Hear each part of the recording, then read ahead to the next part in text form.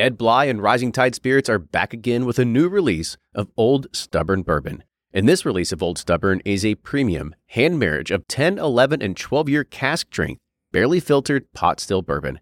It comes in at a staggering 123.8 proof, and the flavoring grain for this one, which the last one was wheated, but this time it's now rye. Rich, sweet, and bold with a long finish that's sure to be another eye-opener.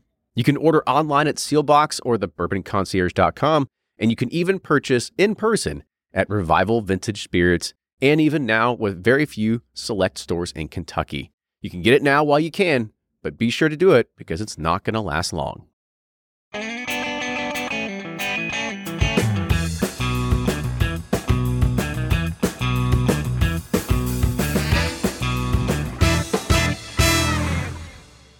Welcome to this Whiskey Quickie, and today we're looking at Blackened American Whiskey.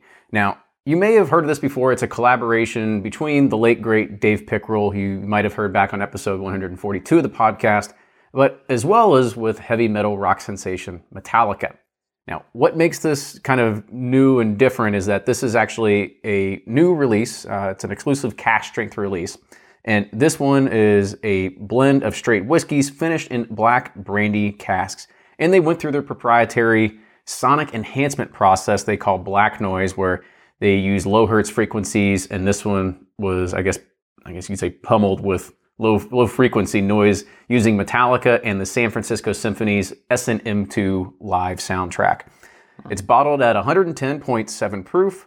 There's only 1,100 bottles available at Kroger locations across Kentucky with a retail price of $55. Wow. Remember when we went to Metallica? Mm-hmm. Man, we stood out. we were not ready for that. Yeah. Give me fuel, give me fire. We're like, all right, let's go get a drink. We're like two frat boys. All right, on the nose. There's some strong alcohol vapor into it. Kind of get like a rye spice kind of note. Yeah, I should also mention, I don't think this is non-age dated, so you're not going to have an age on it as well. A little bit of vanilla, a little cream. Mm-hmm. Mostly that big rye, bold spice kind of note there. There is that, yeah. Must be from death metal or heavy metal. Something. Yeah, I was like, Metallica's not really death metal. Blackened metal. I don't know. All right, on the taste.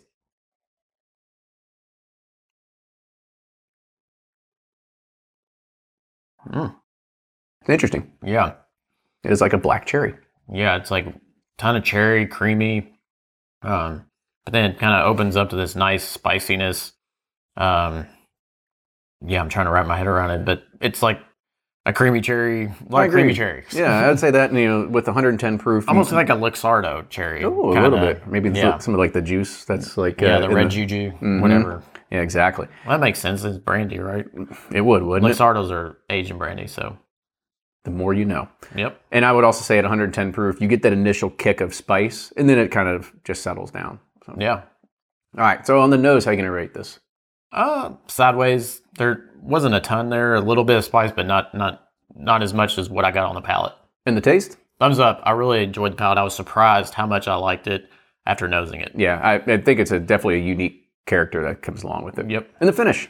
Thumbs up. I mean, it's still going. It's got a nice spice to it. You still get that vanilla and creamy cherry in the Luxardos kind of hanging out. So, party. Yeah. What if you actually use this like in a old fashioned or a Manhattan with a Luxardo? That would be it might be too much. Too much cherry.